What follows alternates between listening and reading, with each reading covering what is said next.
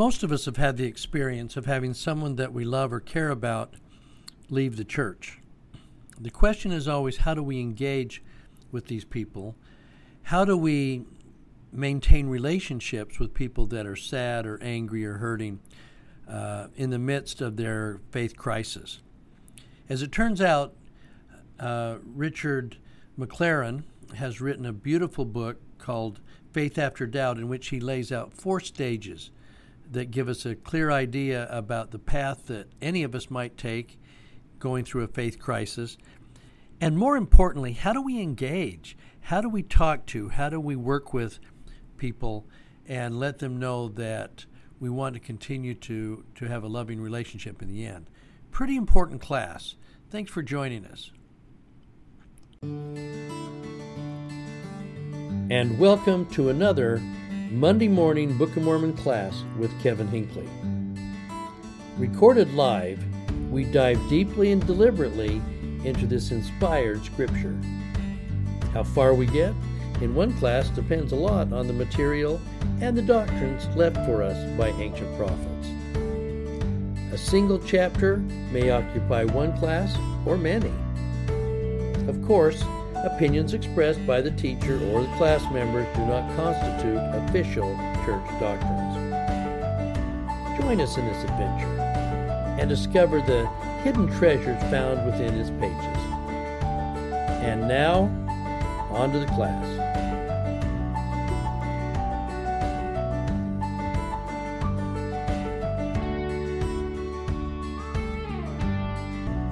Well, that said, let's go ahead and get started here today.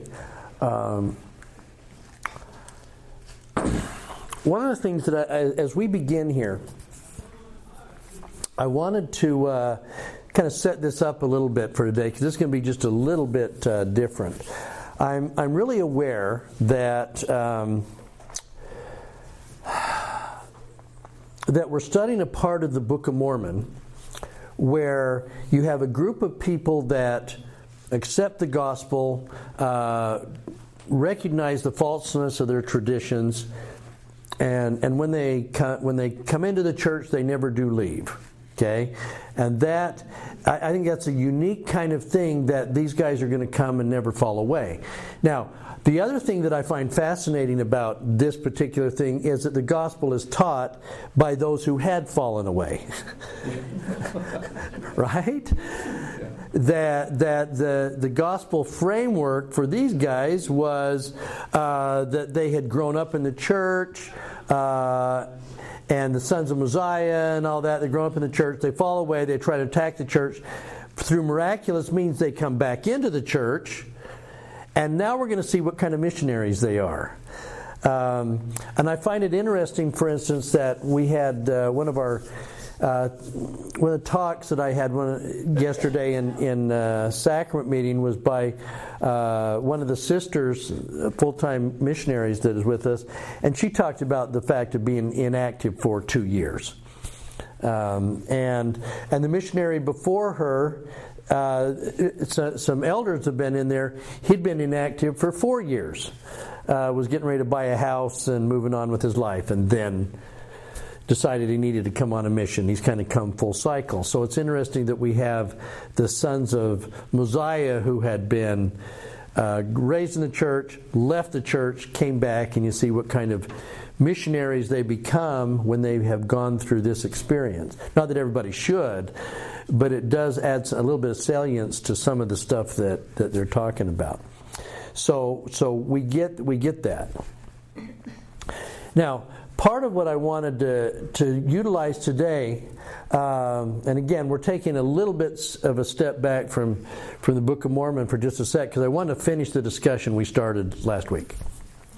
And that is that as we look at kind of the stages of faith, there's a variety of ways of looking at this. This particular set was put together, the bare bones of it was put together by a wonderful man by the name of Richard McLaren.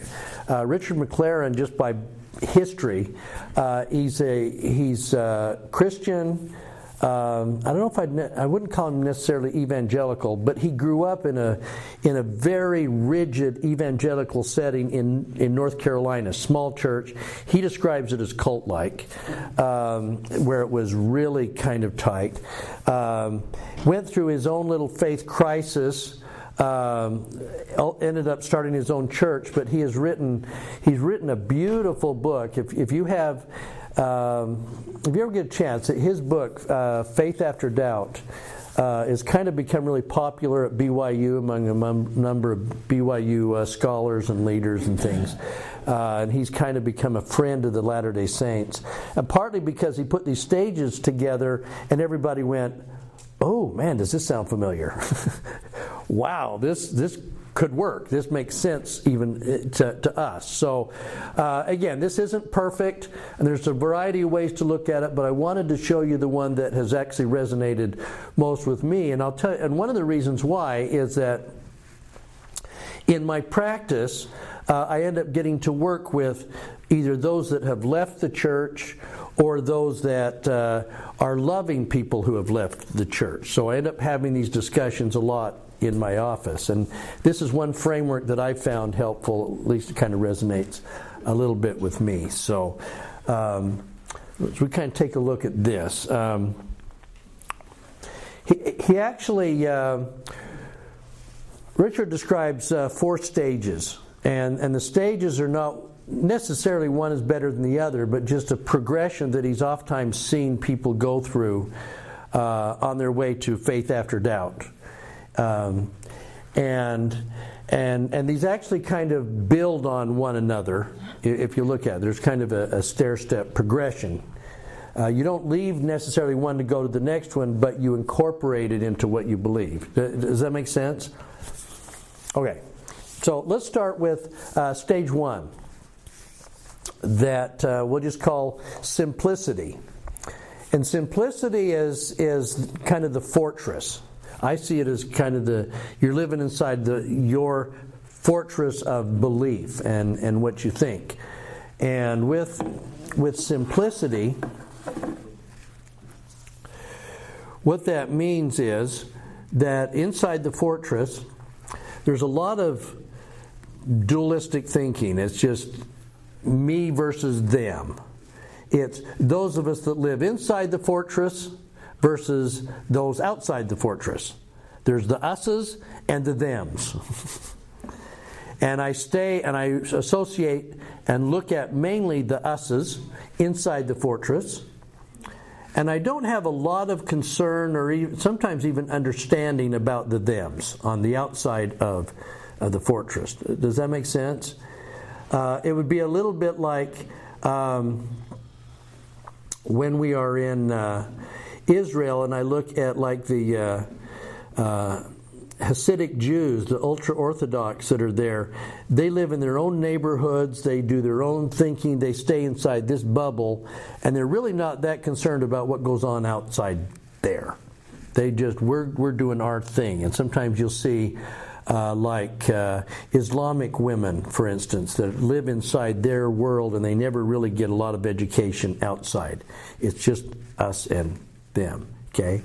Now, I also think it's kind of even as we're growing up in the church, for instance, if you grew up in the church, it's a very simplistic kind of thing. There's the who's Mormons and who's not Mormons, who's in our church and who's out of our church, and who's inside my family and who's not outside my family. Okay? Or like in Layton, where you grew up, they have a street called Gentile. That's right. and on Gentile Street, guess why they called it Gentile. That's where the Gentiles lived. That's right. So as we're talking about this, it feels like this all kind of started for safety reasons. Like throughout time, like you would stay together to be safe, to protect, for protection. So it kind of developed that we have to stick together or we're going to be attacked and that kind of thing. And the fortress. So it makes sense that they wouldn't really interact with anybody. No, it's dangerous out there. Yeah. And there's a thinking that goes with that. As we were talking about last time, think about the saints as they're leaving Nauvoo. Right. where we talked about the fact that their identity that was already kind of growing in terms of that we're Israel. Now, if you're getting ready to cross a wilderness, now the Israel parallel just really resonates. Even more so. Now we are the camp of Israel. And like we talked about, we're leaving the promised land, or we're going on our way to the promised land. We're leaving Babylon, and they get out to the fortress of the mountains. And we just settled in, especially while the Civil War is going on, we just settled into the mountains. We're them, and they're doing their dumb thing, and probably because they kicked us out, they deserve what they're getting out there, and we're just staying in here outside the bullets. And because the railroad hadn't come in yet, you really had to work hard to get to the fortress of the mountains. So we're just living inside this thing, and we're just doing our thing inside our thing. And that's the world, and that's the one we're going to focus in. So this is simplicity. There can be a little black and white thinking that goes with this. So inside the fortress is good, outside is bad. There's Israel and Gentiles. There is us and the world, and that's the bads. Okay. Now, by the way, online, social media, we never get into this, right? me Republican, me good. You Democrat, you bad. me climate change. You no climate change, you bad. There's a religion that goes with that. Yeah. So, but the on the line thing now, I mean, our society today, the internet society, we have all of these groups who are telling the other group that the way they're thinking and the way they're judging is evil. Yes. Yeah. While the group saying it is thinking and judging exactly the way they're accusing the other people of judging. Isn't that so true? You're so judgmental. I think you're stupid because you're so judgmental. Yeah, exactly. And that's why. So what ends up happening with this? It's safe, but it also demonizes those on the other side. There's a real tendency to get into that trap.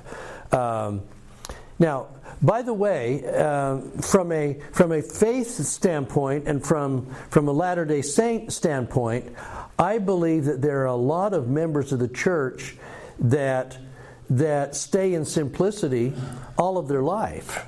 They are not interested that much in what others think, what other churches believe, and they live very wonderful, happy lives inside here, and outside the church is a bit of a conundrum. Okay, yeah? Well, there's another kind of simplicity, though, within the church, because we've got people who just believe the gospel is easy and simple, and then we've got all these people that think, well, there's another angle for every single aspect of the gospel, and so they get really deep into all the different way, is there a progression between kingdoms, or, what about when does the next seal open? What about Satan's minions and all of that? And they get all these things that they're concerned about. And, they're all interesting, maybe, things, but none of them matter to my progression. It's so true. So hold on to that. Because the next stage for a lot of people then, if you grow up in a faith, and I'm going to use, as Latter-day Saints, we're going to start with us, right? A lot of times we move to the next stage by the time we get to be either adults, or especially if we might serve missions. Oh, by the way, here's a simplicity thing. Dad, what causes wind? The tree sneezing. Really? Yeah, but the truth is more complicated. Oh, wow. Trees are really sneezing today. That was good, yeah. Okay. So, a lot of times the next stage after simplicity then is complexity. And if you'll think about this, complexity involves two things. First of all, it involves I have to not just live inside the fortress, I have to protect the fortress.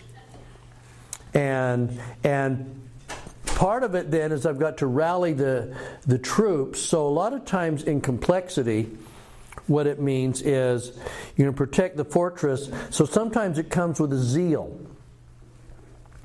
I really love the fortress, and I'm going to protect the fortress. But we also have to build the fortress, which means that what we have to do for a lot of us then is open the doors to the fortress. You've got to go out. You've got to learn about what other people believe. Now I've got to understand what Catholics believe, or I'm going to go understand what evangelicals believe, or something like that. I'm going to learn it. I don't need to learn it in depth. I just need to learn enough that I can prove to them that they're wrong.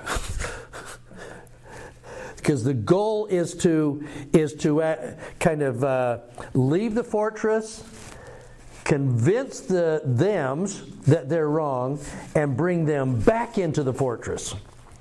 So convert and capture is a big deal, okay?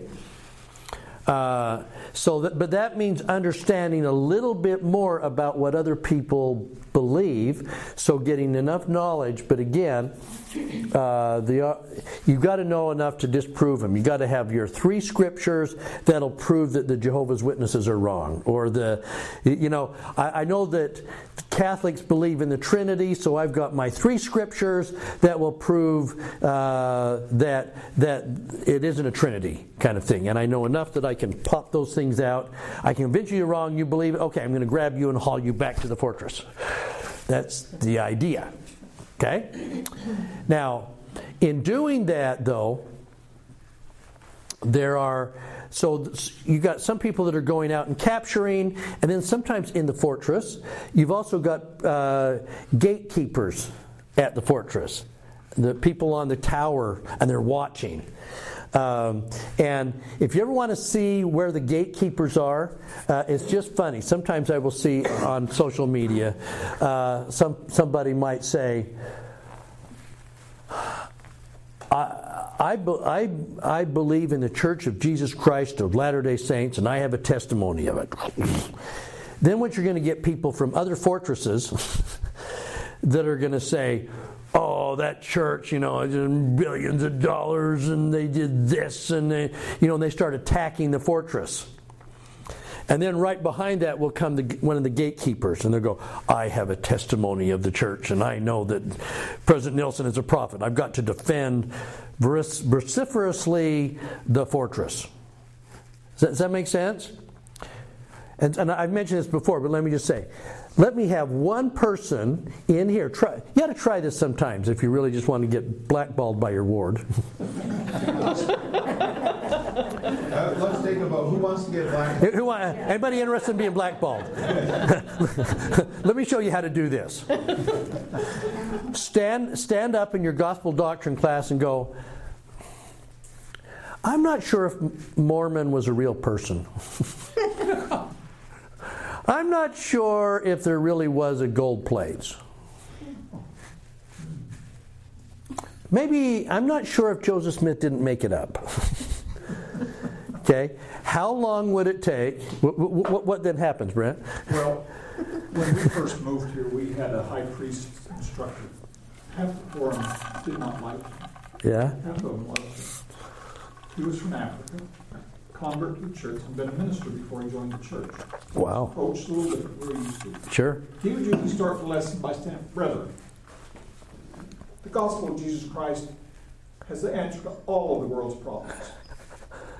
And some of them get ready to start cheering. You pause, wait for a minute. And the Lord wants to know what you've done about it. Yeah. Yeah. What you've done about it lately. Yikes. Okay. So if I stood up in gospel doctrine and I said, I'm not sure Mormon was a real person, what would happen in the next 5 seconds? Testimony. So, somebody would what? A testimony meeting. Absolutely. The gatekeepers, those on the tower in the ward would be like, I have a testimony with every fiber of my being. It's like I've got to protect the fortress at all costs. Probably not even waiting to say, well, Brother Hinckley, why do you believe that? Or where did this come from? Or, A little more about your thoughts. yeah, tell me a little bit more about your thoughts. It's like, I just need to know that I have a testimony that you are really wrong.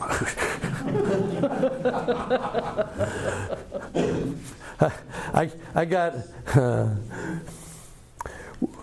yeah, I'll share this. Fireside I did the other night. So, somebody expressed an opinion that there isn't really a final judgment.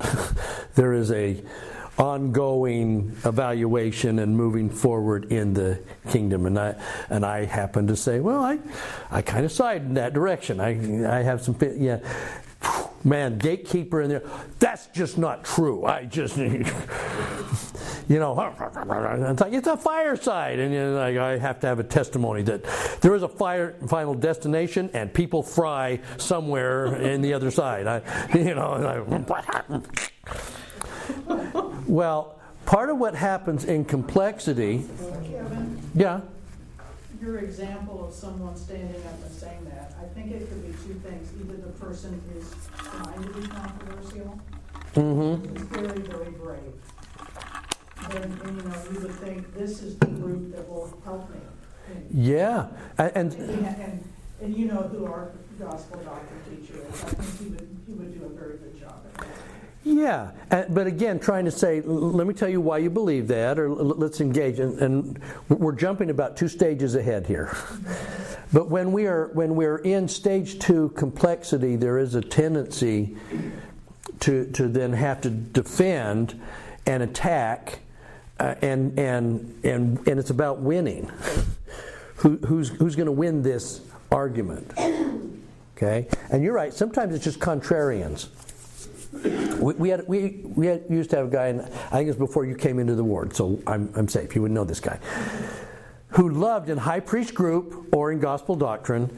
He loved to throw bombs, and he would just I'm gonna launch a little missile here. This will stir them up. And then he would watch, and he just watched the place burn. He wouldn't make another comment. He just threw the missile out, and just loved to watch and he just watched it going back and forth. Okay. Well, when I started teaching gospel doctrine, he threw a few bombs on me, and I took them, I repackaged them, I went forward with it, and we just moved on forward. And he came up after, and he went, "You are the best gospel doctrine teacher I have ever heard."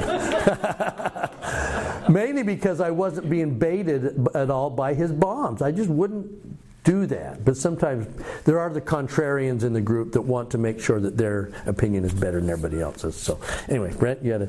Well, yeah. Years ago, my wife and I visited a ward in California. I can't remember which one it was. Sacrament meeting speaker got up. And he says, before I joined this church, I was agnostic. And my first encounters with the church, most people would really freeze up. How to deal with that, agnostic. He says the reality of the situation is they should have been really excited, because my position was, I don't know. Yes. And why would you get concerned about someone that says, I don't know? Yeah. I mean, basically, I was saying, teach me, if you will. And he says they would get so uptight, they wouldn't know what to do. Yeah. Well, and I was actually struck on Thursday night by the rabbi that was running the Seder, who said that. He says, in understanding all of this, we have a lot of questions. We have a lot of doubts, things we don't know. Okay. And we just have to go forward with that. I think a lot of people, when they hear the word agnostic, they are thinking apathetic. Yeah. And so they're thinking, how do I deal with somebody who doesn't care? Yeah, yeah. As maybe apathetic instead of agnostic. Maybe they don't understand the word. Right. Just a few minutes, they would have known he wasn't that big. Right, but not only that, I'm agnostic, but here I am sitting in church. That speaks a lot. I'm trying to find some answers. I'm trying to understand some things, right?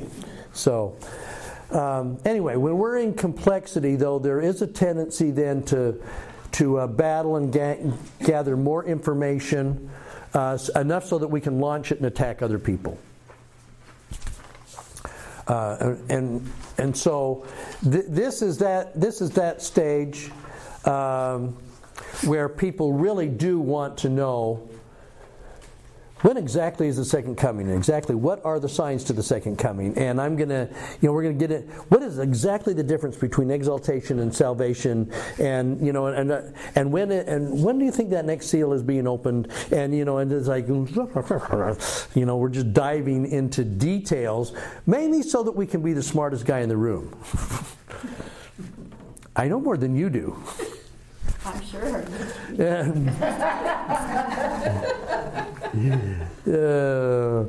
Okay. Anyway, so the goal of complexity is capture and convert. Now, here's the thing where the struggle is, I think, for people that have been in the church, raised the church, maybe even served missions, and have now left the church.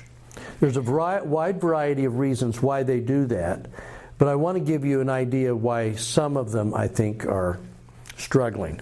And that is that one of the things that can happen in simplicity and complexity is you start developing a very rigid idea about what's true and what is not true, especially for those in simplicity.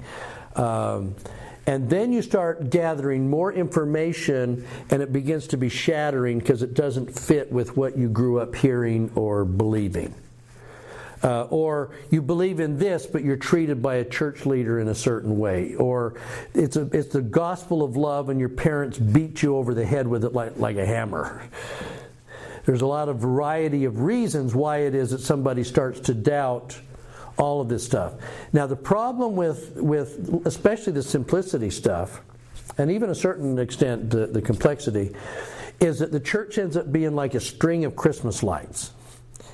And what happens when one light goes out? They all go out.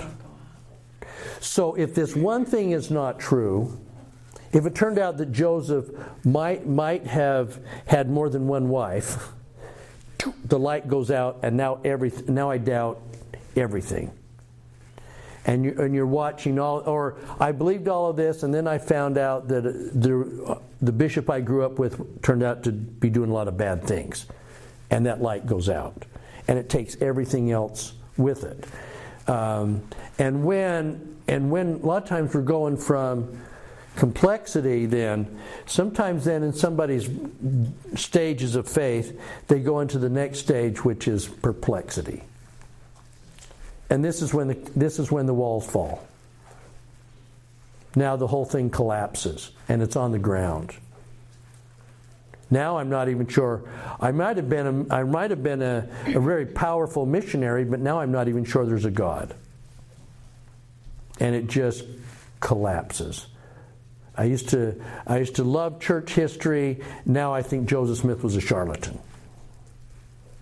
And now I'm not sure. And not only that, the vast majority of the people that leave as a Latter-day Saint, what church do they go to? They don't. No. In perplexity, it's just level. I'm not going to any church. That's why I say I'm not even sure there's a God. And perplexity, depending on the reason why you leave, perplexity with the fortress collapse, now you get new info causes like dominoes, and it all starts to collapse around it. Okay, and depending on why they leave, the result might be some kind of anger. I'm going to now be angry and attacking. And I'm just going to bristle every time I hear the name of the church. Or if this was my whole life, now that sadness starts to kick in. I had a guy in my office not too long ago, and he had left the church, and his wife was struggling, and he's looking at me, and there's tears running down his face, and he's going, "Brother Hinckley, it'd be the easiest thing in the world if I just believed, but I can't. It's what I grew up with. I just can't." And he's just incredibly sad and hurt, and he lost all of his. Now I'm not sure all the origin stories I grew up with, the traditions. I don't know if I can believe any of that, and I'm just lost. Now, by the way, there are some that just like, no, that's just too hard, and that's not my style. I'm just out of here. They might just be apathetic. They just don't believe anything. But you have to kind of see emotionally where people are when they leave. What drove them? Yeah. Yeah. So you're talking about leaving the church, and I'm thinking about Alma the younger and Mosiah's sons, and I just wonder what the definition of the church was that they left. Boy, true.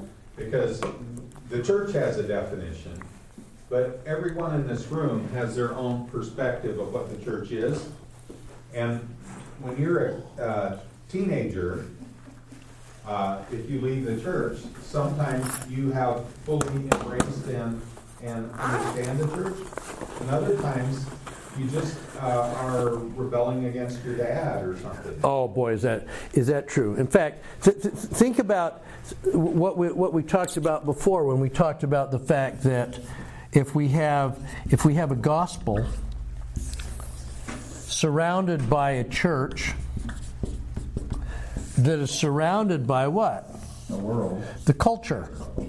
The culture of our church, and then you're right, and then there's this outer thing which is the world. Okay? How often when people are leaving the church do they say, I'm leaving Jesus? Not very often. Or I'm now rejecting the gospel? What are they saying? I'm leaving what? The church. And that can be a bishop, that can be I'm leaving my dad's hard-heartedness, or the way that my parents taught it. Okay? So you're going to get. So I just think what everybody's saying is the church is driving me nuts. The church left me with some trauma or something like that. And what they're doing is saying, and sometimes it's not just the church, it's just the culture. You know, I grew up in Utah, and here's what the church looked like. Meaning, this is what my ward looked like. This is what how my family did it. I'm leaving this. I don't think I've ever had. Has anybody else had somebody say, you know what? I'm leaving Jesus. We have a son and his wife who have given up on God. So Did it start here, or did it start with? Jesus. It started with church history. Yes. And then I went to false anti-church literature and LGBTQ and all of that. But I'm thinking, as you're a son of the prophet, be it that he's really comparable to a state president or a local authority. Yeah, be closer, right. You know a lot of his flaws. And everyone around you sees him as a saint. Yeah, and I see him at home. He got me out of bed.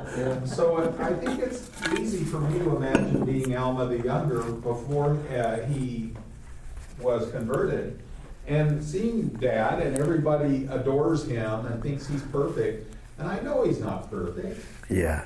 And so it's easy for me to have trouble with that.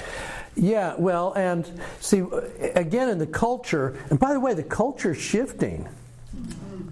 Man, is it shifting.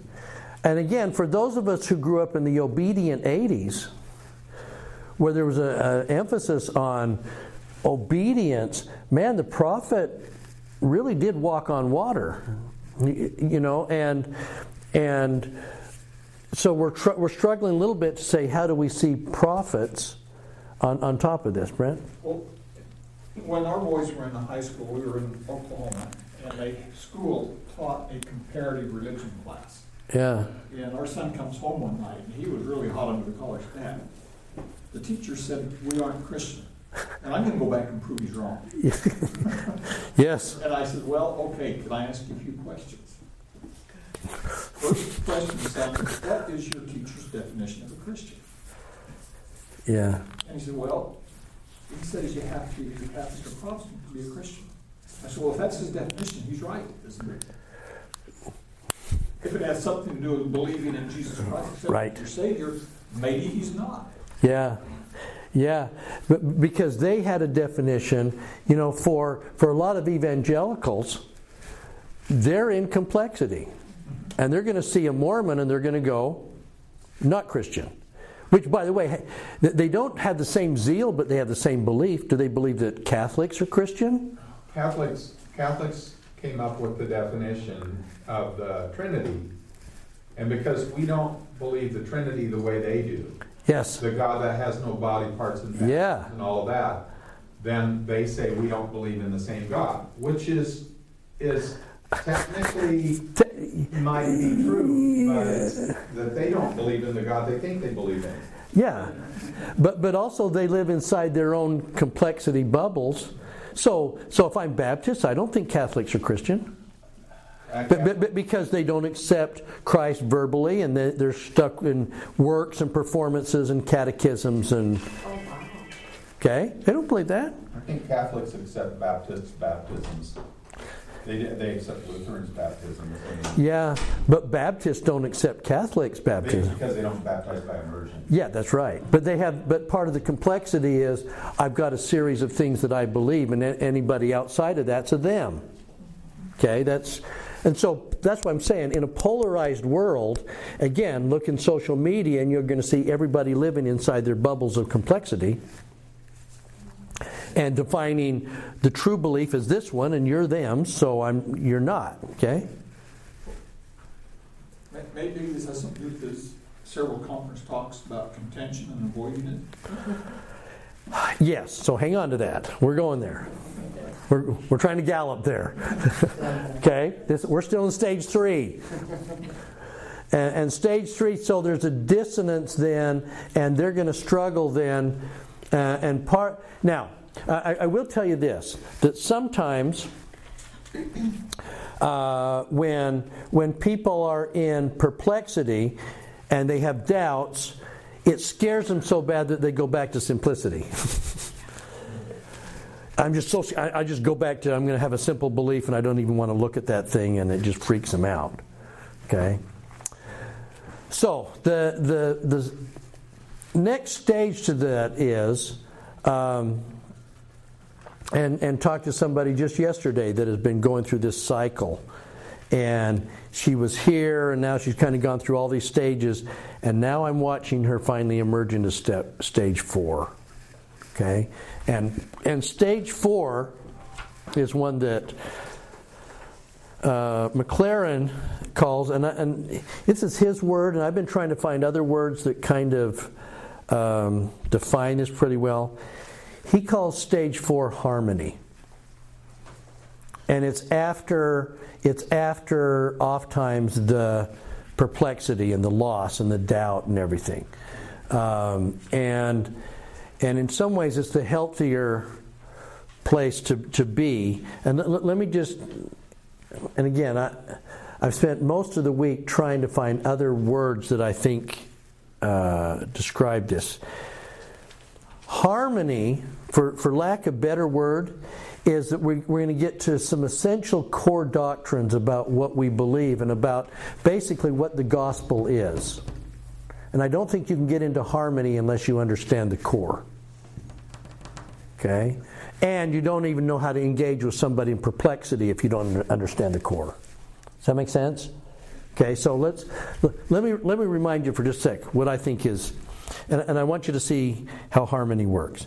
So for just a second, I want to go to Luke 10.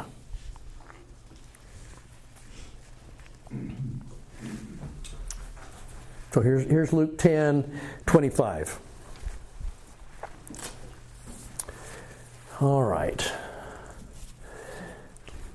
Now, behold, we're 25. This is with the Savior. Certain lawyers stood up tempting him, saying, "Master, what do I do to get to eternal life?"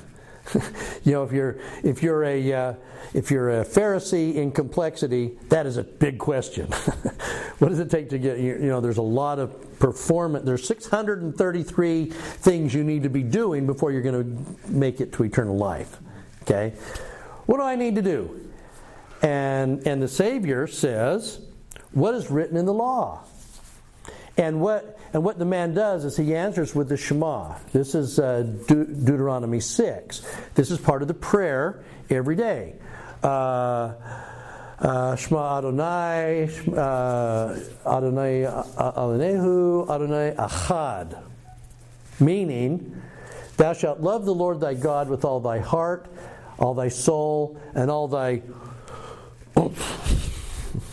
strength and mind, and thy neighbor as thyself. And the Savior goes, well, yeah, you've answered that right. Do that and live. Now, by the way, this little phrase here, this put together right here, Jesus is actually borrowing from Rabbi Hillel, who had lived about 30 years earlier. He's like BC 1 or 2, something like that. And the Pharisees loved Rabbi Hillel. And this was what he said. On this hangs all the law and the prophets. That is quoting Rabbi Hillel. And now this guy's go, okay, this is a very complexity kind of thing. Well, define neighbor. So we can have a conversation and define neighbor. Who's my neighbor? And we know this one, right? Okay, Jesus answers with a parable. Okay, let's do the parable thing, and we're going to talk about the Good Samaritan. The man goes down from Jerusalem to Jericho, and again, we get these three people. Remember, the priest, the Levite, and then the Samaritan. And then the Savior, right at the end, does an interesting thing, because the man is asking, what? Who's my neighbor? Now, about halfway through the story, you would say, who's his neighbor? And you'd say what? Everyone. Well, hold on. Oh, the priest, the Levite. Hold on. That's not where you'd go. Who's my neighbor? The man on the road. He's my neighbor. I should help him, right? That's what it should be. Okay? But the Savior twists, he turns the whole thing around. And he says what? 36. Now, which of these three is the neighbor?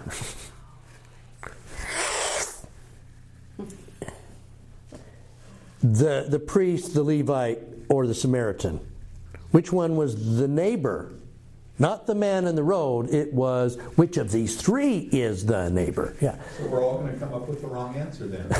Yeah. We're all going to think it's the Samaritan, and all three of them were the neighbor. Yes. They're just not doing a good job of being a neighbor. But which one acted like the neighbor? The Samaritan, right? Acted like the neighbor, but we need to love all three of them.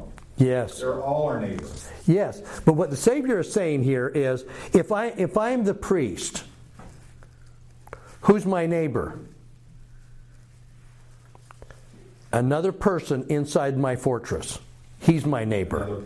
Another priest. If I'm a Levite, who's my neighbor? Another Levite. Or someone in his congregation. Somebody in his congregation. Those are my neighbors. And what's the Savior saying? Everyone. Because there's no way that a Samaritan living up there in way up in the valley, Jezreel Valley, come on. He's there, and this guy's on his way down to Jericho. He probably lives in Jericho. There's no way that technically he's his neighbor. And the Savior's turned it around to say, who's the neighbor? Everybody. That's a masterful switch. Those two things that he says are the two greatest commandments. You know, you were talking earlier about people who get involved with some of the other things, the secret things you were talking about or whatever. Those two things are lifetime commitments, and I feel like every time I go to a conference or every time I hear a good talk, I get a different, maybe not a different spin, but a different angle, a different way to think about it. And isn't that enough to do? I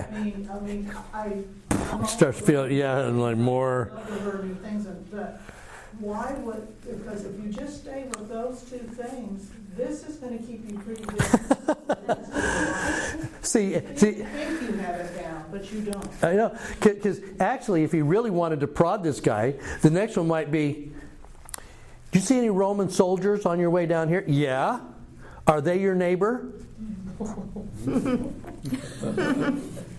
Yes. I don't want the Romans to be my neighbor. Only the people inside my fortress do I want on my. I don't want the Romans to be my neighbor.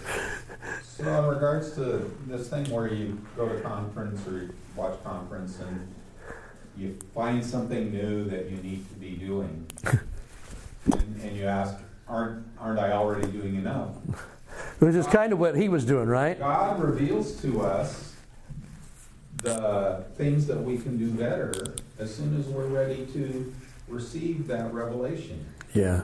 And so when you're at conference and you're hearing ways that you can become better, to me it's a testimony that you're doing pretty good, and God's willing to share with you ways you can become better. Yeah, and we're going to get stretched a little bit. Now if we're kind of if you're in that complexity mode, though, there can be a certain amount of perfectionism that goes with the complexity. And now I hear one more thing, and it's like, dang. Or I've got to run a checklist to go, okay, yeah, make sure. Oh, darn. I used to run a counseling center in Provo when I was in graduate school. Guess when our busiest time was at the counseling center? It's the week after General Conference. Everybody with scrupulosity is showing up at our office going, man, I'm awful. Help me because I'm feeling waves of guilt and depression. And I mean, yeah, I know. Stop it. Yeah. This reminds me a lot of my brother-in-law and my sister, where he was born and raised in Utah. Yeah. Then he... Some of us were, yeah. Yes. But he served a mission in Germany and wanted to bring his family back there because he fell in love with the German people. And so joined the ROTC, became an officer in the Army. And so he could bring his family and serve 2 tours of duty over in Germany.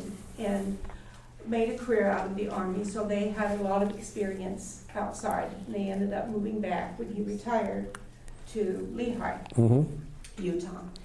And he got into some people who were LGBTQ and gay. And he says, these people really need a lot of help. My sister got into, and still very much involved with suicide prevention, and especially teenagers. Yeah. A lot of these people are the LGBTQ. And so they became involved with that. And students at BYU and Provo, they would invite to their home once a month, and to let these people know you are loved, you are cared for. Their ward, of course, saw this, since their ward is their neighbors, and called them the devil's spawn and all sorts of horrible things. And so my sister is very much struggling to stay in the church. Very, very much struggling. Everybody's ignoring her. You're part of this devil's spawn.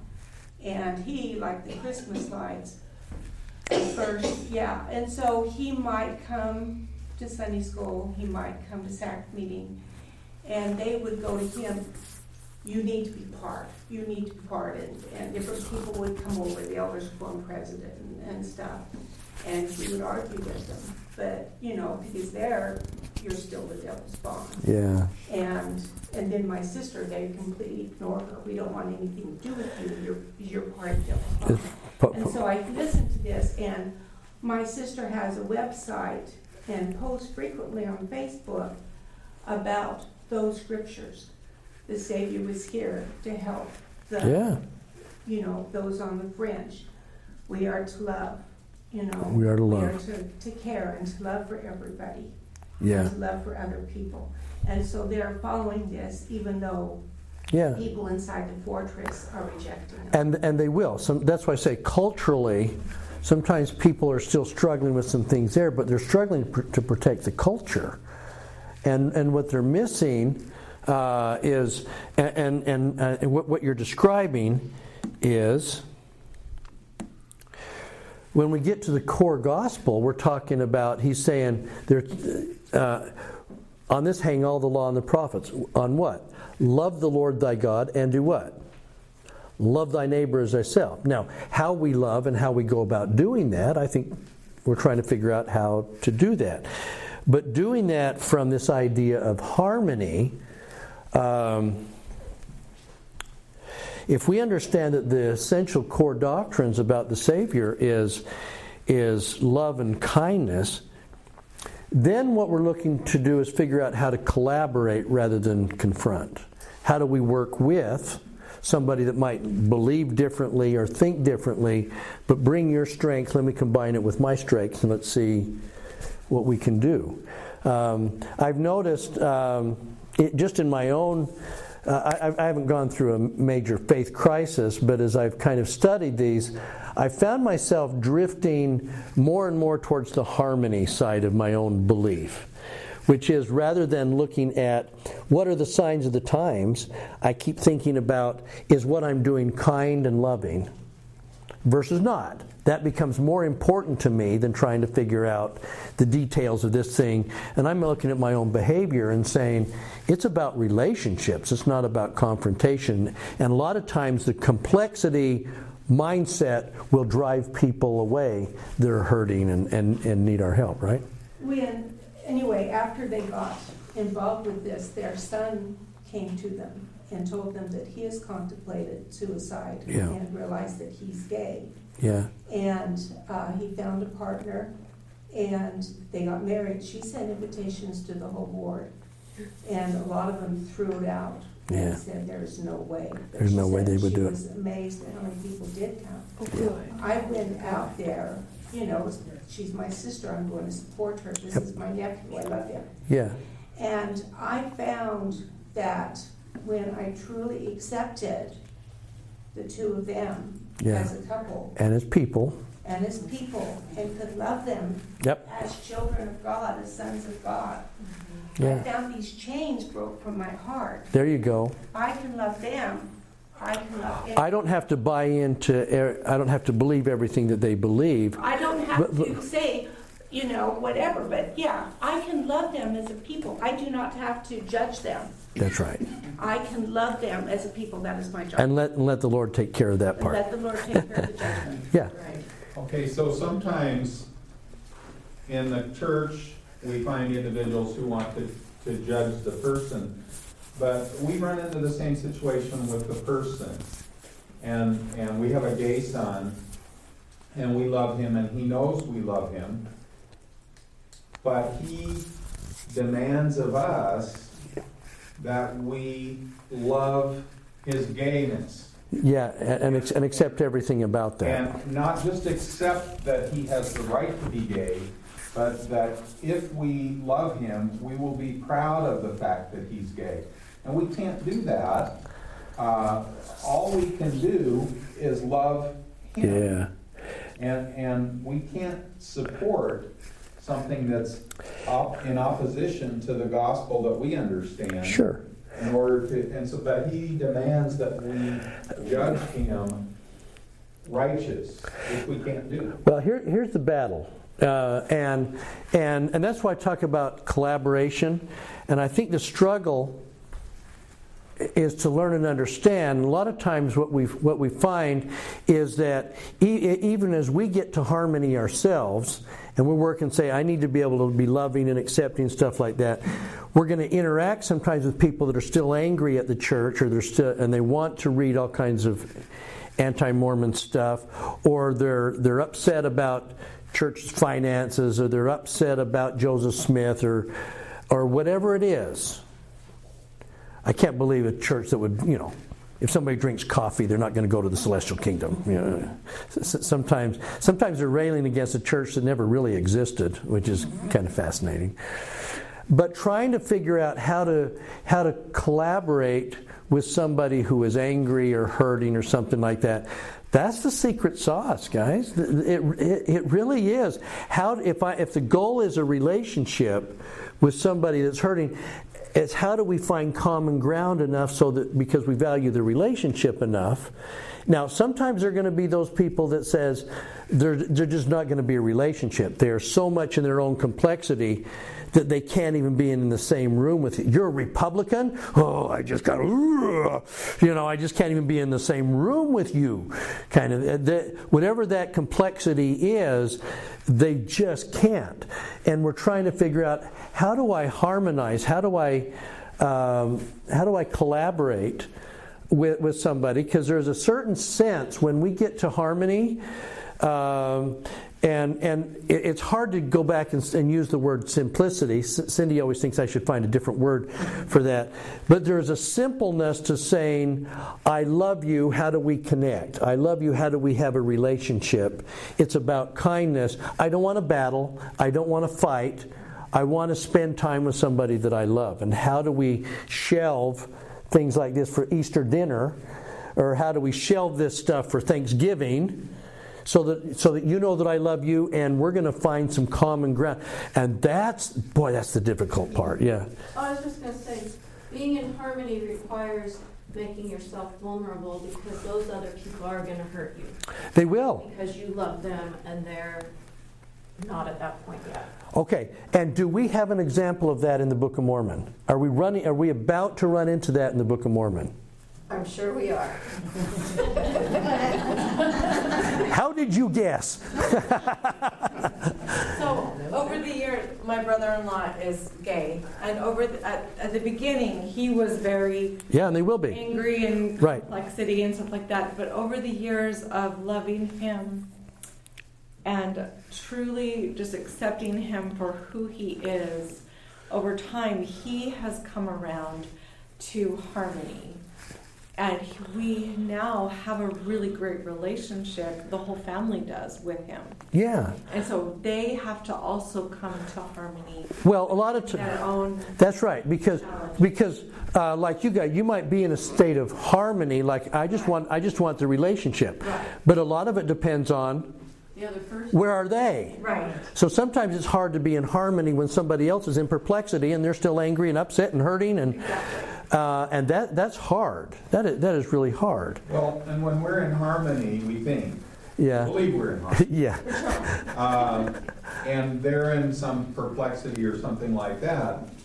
Because we don't want to fight with them about it, they think we're in apathy. Yeah. Yes, that's true. Yeah. So having these conversations, I just think is okay. So now I know we're running a little low on time about where I want to get to, but let me just. This is good stuff, though. Oh, this is helpful. So here's what I found, and this is more me than it is Richard, and that was how do we interact with somebody who has gone to a place of perplexity. And I realized as I was looking at this, how we approach it depends on how we approach it. How we approach it depends on us. And because there's no way that we're not in one of these stages, or some combination of, given a certain moment. I don't know that it's always static. We might flip a little bit back and forth, but by and large, we're going to be in one of these areas. They overlap. They certainly do. So if you're in perplexity, you're overlapping. You've got a little bit of harmony and you've got a little complexity, and you should have some empathy for those in simplicity. To me to get here, often I have gone through all of these other stages. At some level, maybe not a lot of perplexity, but certainly these other moments. So let me just suggest this. Part of what I realized is you have to take just a second and look at what stage you think you're in at the moment, or what stage do you think you stay most of the time. Because it makes a difference about how you respond to somebody who's going through a crisis. So, how you respond to others depends on where you are. So let me walk through this real quickly. If you're one for whom the gospel has always been very, very simple, Cindy and I have some really good friends, and they are really pretty much in simplicity.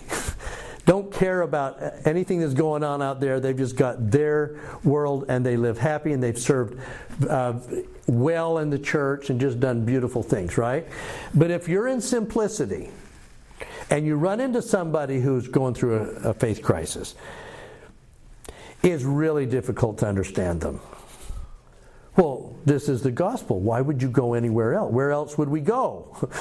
But right here, I just don't get it. Now, if you're going to try and understand why somebody might do this, then you're going to start coming up with reasons if you're in simplicity. And that is, well, I just think they want to sin. Or they were doing fine, they went off to college, so it's about pride and learning. Sometimes there's some elements of this. Maybe they just, it's just too hard and they're kind of lazy. I mean, President Nelson called some of these people lazy learners, which was, I wish he'd chosen better words, but. He's human. Yeah, but at the same time, though, we're trying. I just don't understand these guys. It has to be, and the one that I've heard most often is, well, they just want to sin. The world looks better than our world, and spending Sunday in the bar is a whole lot better than listening to a high councilman on Sunday. It might be. I don't know about the high councilman. But if we're in simplicity, you'll really have a hard time understanding anybody going through a faith crisis. Okay, does that make sense? Okay. Now, if you're in complexity, it's about zeal, it's about defending the church. I'm at that stage. I've read enough, I've learned enough. Here's what's about to happen. If you're in complexity, you're going to be really quick to defend the church.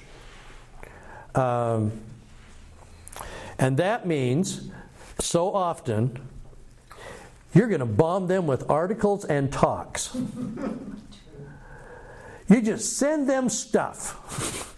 Send them stuff. Like, well, you need to listen to this podcast. Or I'm going to send you President Nelson's last talk. Or you need to read this book. And it's like, by Elder Holland, and it's just like, we're going to bomb you with good church stuff that will say, oh my gosh, I was wrong about Joseph Smith all along because I listened to that President Nelson talk. Send them memes. Just carpet bomb them with church stuff. By the way, how well does that work? Yet.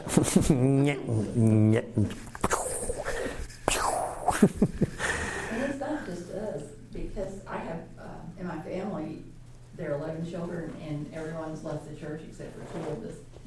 And as they went through their stages, the first leaving the church was to go to another church because we believed in God. That was a step, and a lot of them have just left churches altogether after that, taking that first step. And what I see it from them too, because after one of my sisters left the church, everybody in my ward had people come. I don't know if it's my sister or who, but I know that she put us on all kinds of mailing lists, and they came in and put literature on all the windshields of the cars of my ward. Oh, that's lovely. And so it was really interesting to see. It was just anger. There was a lot of anger. Sure, because a lot of times, here's what happens. When somebody gets into perplexity and they don't heal and they don't resolve it, guess what they do? They go back to complexity. I'm now the zealous anti-Mormon. I'm now the zealous LGBT proponent, and everybody else in the world is homophobic. I'm going to go back to complexity, and I'm now the gatekeeper of the anti-Joseph Smith gang. And with that, and so if they're not getting to a place of relationship, now it's their job. Again, remember, it's my job to leave the fortress, capture, convert, and bring back. So I read this article that slammed Brigham Young. You need to read this article that slammed Brigham Young. And they're sending podcasts, and they're saying, because they're not in harmony, they're in complexity. And they're trying to capture and convert. I'm not trying to work with you, I'm trying to convert you. And so, man, we see it every political season. You just watch it. Yeah. while you're going through all of the stages, this reminds me of something that I studied in school, and that is, I had to study a lot of architecture for my degree. And in studying it and learning about fortresses, which had no windows. If you notice the fortress on the outside, it has no windows. Yeah. And on the inside, that's where all the windows are. On the outside, it has no windows, but it does not allow you to see. Yeah, I know. So you can stay in that simplicity. Yeah. And when they develop things that, when they developed cannons and things that would be able to breach the walls, then it didn't matter if they had windows. Yeah, yeah. But I was inside, right. So then we started seeing windows, and then you can see outside your fortress, and then you start having some complexity of, yeah. You're seeing other points of view, and it's like, wait a minute, I'm going to shake my mind up, I remember this last... All of this was architecture, you see. Sure. When we were in Israel a few weeks ago, we're walking past, and I pointed and said, guys, that's not a Herodian wall, that's from the Crusades. Wow, how do you know it's the Crusades? Because the only window is long, elongated, where you put the bow and arrow in there. It's not so you can see out; it's so you can shoot back. And the Crusader walls are that way, and the other walls are from other time periods. Yeah, John. I think also, but we have rights to be respected too. Very much so, and that doesn't mean you could ever get in an argument with someone. But I have, on occasion, extended family members, kids. I won't go into that. I've had to say, if you want to be respected, I deserve to be respected. You know who I am. Yeah, that's right. You know who I am, and I do not treat you like that. That's right. You will not treat me like that, because I don't think any of us deserve to be hurt when we are all we've done is try to do the right thing and try to love our children. But sometimes people need to be reminded of that. Mm-hmm. And I've told many people this experience. I organized a cousins reunion. The whole thing is left of cousins on my mother's side. And we met down in Kentucky, in Barren Run, Kentucky, and we went to the Baptist church there that ancestors helped form. We had a wonderful 2 days. And when it was through, one of my very zealous, all Southern Baptists, her and her family, we had a wonderful time. They wanted to be the ones to take me back to the airport. I barely get in the car, and they started in on me. Tell me about that Joseph Smith. Wasn't he some kind of a nut or whatever? And I stopped him right there. I said, no, he was a prophet of God, and I'm very sorry that you have been told otherwise. Yeah. That was the end of it. They never they have been kind to me, but I couldn't believe I was attacked like that and anything like that. But there are times you just have to say, no, you will not do this to me. Well, because isn't that what the goal of harmony is? It means we have to have some conversations that says our relationship is more important than the dogma. Right. It is. But part of it's got to be based on respect. And there are going to be some times when you're dealing with somebody in perplexity that they can't get out of that perplexity or that complexity mindset, and you may have to say, our relationship may have to take a break for a little while because I want to relate to you and collaborate. But, if you're going to continue to attack, I can't go there. So if your complexity is about arguing and contending, and they just can't. Anyway. All right. So, next one. Let's say that you run into someone who's in perplexity, and you're in perplexity. You've got doubts that you're not telling anybody about. You're showing up at church because it's about tradition and because you've always done it, or you're afraid what would happen if the rest of the family found out. I've got a number of those clients. It's like, man, if the rest of my family found out what I'm really believing or how I'm struggling at the moment, I'd never hear the end of this. And so a lot of times, if you're in perplexity and you run into somebody that's got their own doubts going on, it may stir up your own doubts and confusion. And some will end up going, well, you're freaking me out, so I'm going to go back to simplicity and not talk about any of this ever again. You go back to your own. pull up the drawbridges on the fortress, disappear inside, and I don't want to know anything more. La la la la la. Okay. Won't there be others that are influenced more by this because now I have an ally? Well, and that's the other one. You may withdraw, or you'll join them in their perplexity. And sometimes what I see a lot, and maybe it's kind of what you talked about, is it's not unusual for someone to say, my sister left the church, and then her husband has now left the church, and they talked to my brother, and he's now left the church, and then they talked to my other brother, and he's now left the church, and just watch this domino effect. That if you can stir up enough doubts, and they don't have their own sense about what they're doing, you just watch a domino. They just seem to be taking. Now their kids aren't doing it, and you just watch this kind of gravity pull everybody out. So is complexity? Would that be the one that I would apply to discord?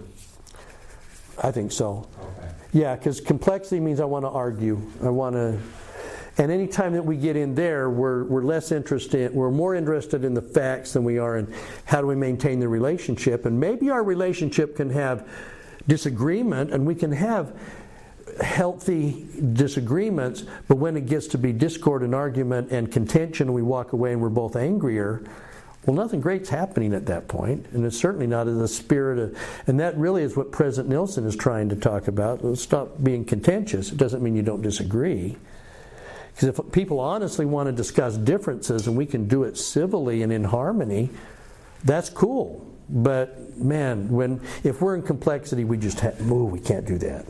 Well, I think a lot of us feel like conflict and contention are synonymous, yeah. and they're just so much not. Yeah, even though those two may happen at the same time. They can happen at the same time, but we ought to know how to have conflict and to address conflict without contention. Yeah, we're not good at that. We're not always good at that. So part of what happens here to be able to be in harmony is you've got to understand your own doubts and acknowledge that you've got, Lord, can you heal my son? Yes. Do you believe? Well, I believe. Help thou my unbeliefs. I'm somewhere between. I have faith, which means I don't have perfect knowledge, which means I know some things, I don't know some things. Help thou my unbelief. I'm in a journey. Perplexity doesn't have to be a really horrible place as long as we're recognizing I'm struggling with some things, and now how do I go about getting answers, and how do I do that? Okay. So finally, if we're in harmony, this is where the struggle is.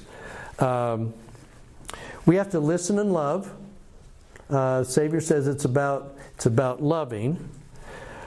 Sympathize with their pain. I'm sorry you're hurting. Okay.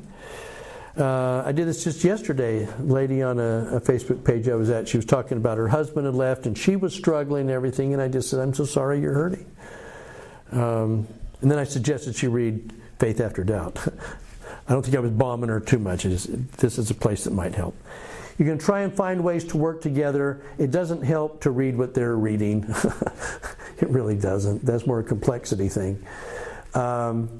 But trying to find ways to work together, and man, this is the thing that is this is the most difficult part of how do I try to harmonize with somebody who's in complexity. And Joan, like you said, just may say, I'm just not interested in having this discussion because it's not going to be fruitful.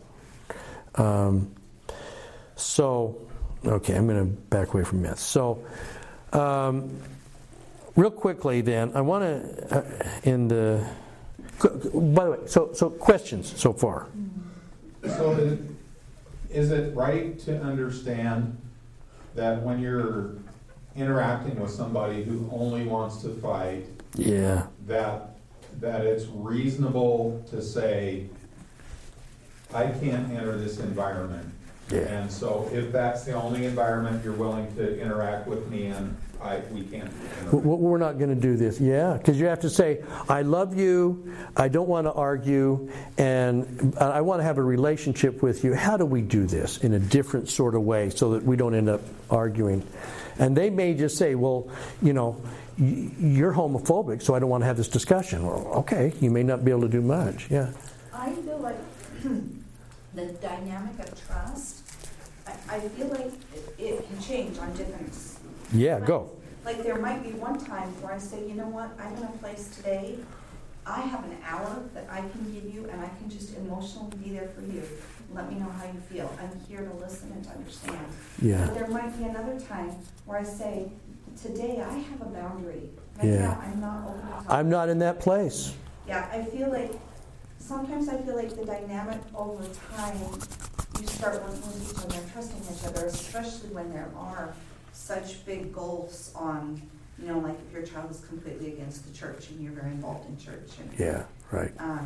And they think that you've been pulled into stuff and you don't realize, you don't know what I know. Yeah, I feel like as a parent, and I know all the other parents feel this way, that you're trying to show your child you're more important to me, and our relationship is more important than any of the things that we struggle with.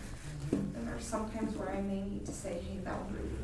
There are other times where I can be a place of empathy, but in the end, it's you that I love, and you're my kid. Yeah. Boy, I love that. Thank you. And I just think that's the hard part, but having your own boundaries about, like I say, I'm in that place today, or this has gone really well, but it's kind of getting angry and contentious. Can we kind of step back from this? But I think stating up front that just says, my goal is my relationship with you is more important than what you're believing and what I'm believing. How do we do this? Help me know how to have this relationship with you in a way that feeds us both. How do we collaborate? Yeah. So our son who left the church a year ago, he gave me a list of things to read. Yeah. And I told him I wasn't interested. And he said, if you read this stuff, you'll understand why I believe what I believe. And I said, I already understand why you believe what you believe. And he says, well, if you read this, you'll believe the way I do. And I told him, that is possible if I embrace what you've embraced, right, that I would believe the way you believe. But I don't want to believe the way you believe. I'm happy believing the way I believe. And even if I was wrong in believing that, I'm going to be a happier person. I'm happy inside me. And I would rather be a happy person. Yeah. And so how do I love you? How do we do this? How do we not drive you away? Yeah. I was going to say, it's like they won't talk to us. Yeah. They won't even have any communication. Yeah, I know. So you can't express that to them? Yeah. Well, so the complexity has come with the cancel culture. If you don't believe what I believe, then I'm canceling you. You don't exist. And you know what? There's not a lot we can do on those. Sometimes that's out of our hands. It's like we're almost like Tevye in Fiddler on the Roof at the train station, right, going, make sure she's warm. Well, go back to that statement, that we have the right to be respected. Yeah. And the reality is, we don't have the right to control anybody else's feelings. No, we don't. We have the right to be right. We even have the right to be wrong. But I don't have the right to tell you how to feel about me. Yeah, that's so true. Okay, so here's I'm going to seed this for next week. Okay, so as we're going to continue this into next week. But here's based on this discussion we just had, I want you to notice something interesting. I hopped over to Alma 24, and this is going to be right at that moment when they've converted the anti-Nephi Lehi's and they took themselves on a name where we're the kind of the pro-tradition Nephite, but we're not Nephite people, okay? We're the anti-Nephi Lehi's, okay? Now, isn't it, and I think this is deliberate, I think Mormon did this. By the way, I do believe Mormon is a real person, in case anybody's wondering. Okay, now, there wasn't one soul who had been converted unto the Lord who would take up arms against who? Their brethren. They're not enemies. They're coming to attack us. But these aren't my enemies. I think Robert E. Lee used to do that. He never had. It wasn't our enemies. It was always, if you read his writings, he always just says those people. You know, I don't want to make people into enemies. And he's going to say, been converted, the Lord would take up against their brethren. And then down in 8, Lamoni's brother is going to say, behold, I thank my great God that he's given us a portion of his Spirit to soften our hearts, that we have opened a correspondence with who? Our brethren. Who is? The Nephites. So for them, part of this understanding, and this is a group of people in harmony. Everybody's neighbors. And it doesn't matter whether you happen to be Lamanites and you're coming to attack us, or you're Nephites that we kind of hurt you over the years, but we have now repented and we're opening up a correspondence. That would be like we're having a discussion. We're having a conversation. How do we make it up? What do we do here? But you're also my brethren. And I just love the fact that we're getting two brethrens, the Lamanites and the Nephites, and these guys are going, yeah, they're all our brethren. They're all our neighbors. And it doesn't matter whether you hate us or whether you don't hate us, you're my neighbor. Brethren is a better term than neighbor, I think. Isn't it though? Because now I'm not just somebody that lives in proximity. Now we're family. But the Lamanites recognized them as enemies. And the Nephites, or the anti-Nephite Lehites, recognize them as enemies and brethren. Yeah, as they're coming to attack the anti-Nephi Lehites, they're not saying, well, we're going to go kill our brethren. You're right. They're saying these are our enemies. They're in complexity. I mean, they're going to stay inside their... These are the bad people, and it's all right to kill them because they're being traitors. Okay? It's nice if you can be in your complexity. Now you get to kill people because they don't believe your way. It's okay. All right. Is that enough for a day? Is that? I have something for that. What's that? I have a gun license and well, I do too. And shooting and classes, and what I'd like to know is, and I'm kind of thinking about this because of reading this. It's made me think about this. When somebody breaks into my house, do I pull out my gun? or do you kneel and let them? Yeah, I hadn't thought. What a great. I thought about hiding. What a great question for next time. because I know there is a wonderful discussion coming next week about the anti-Nephi Lehites and their approach and pathicism, the peaceful stuff. But by the way, there's a wonderful book that just came out by Patrick Mason and David Pulsifer. David was with us on our cruise in October. Called Proclaim Peace, and he's addressing some of these issues, and you don't have to agree with all of what he's saying, but he's bringing up some interesting points about the anti-Nephi Lehites. But we'll talk about that next week.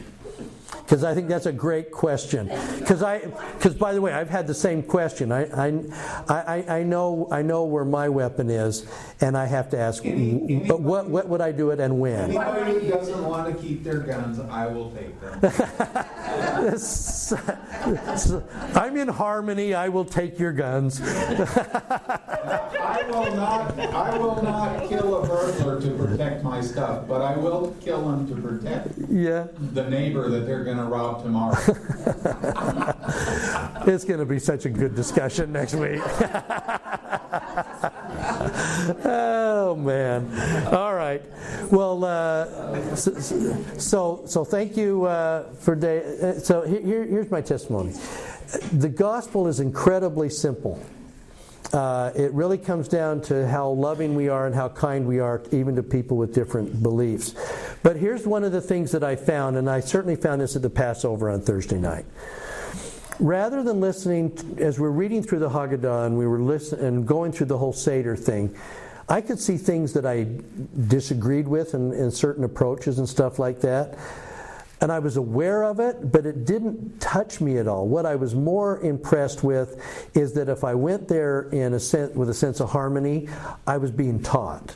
And people from other bringing their stuff that they had. They were teaching. I learned a lot Thursday night. I was really taught, and I went away feeling like I had been instructed and uplifted by people that weren't of my church. But there were so many gospel truths that were embedded in there that you find, when you're in harmony, you find truth in other people. You find harmony in other religions. You find harmony. There are atheists out there with some beautiful principles. I may not agree with everything that they think, but if they're bringing truth, my heart will resonate when I come across truth. Part of the problem with complexity is when we're in the fortress, we don't want to hear anybody that, someone will say, well, I'm quoting this, and they'll go, well, are they LDS? Well, no, but they've got truth. Well, I'm only listening to LDS people. Okay, well, welcome to the fortress. That kind of goes with the 13th article, faith. If there's anything, yeah, I know. Or President Hinckley says, bring all the truth you've got, and we'll see if we can't add to it. But we're still accepting the truth that you bring. I think in harmony we can do that.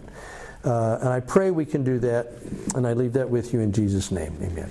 Amen. And thank you for joining us for another Monday morning class. Hope you enjoyed it. If you have any suggestions about future topics that we could discuss, or if you had any questions concerning something that you heard in the class, please drop us a note. We'd love to hear from you. As always, if you happen to be in the Dallas-Fort Worth area, please come in and join us on a Monday morning. We'd love to see you and identify who you are. If the podcast itself is resonating with you, go ahead and click subscribe so that Apple can figure out where we are. We'd love to hear from you. So again, thank you for coming, and we'll see you for another Monday morning class.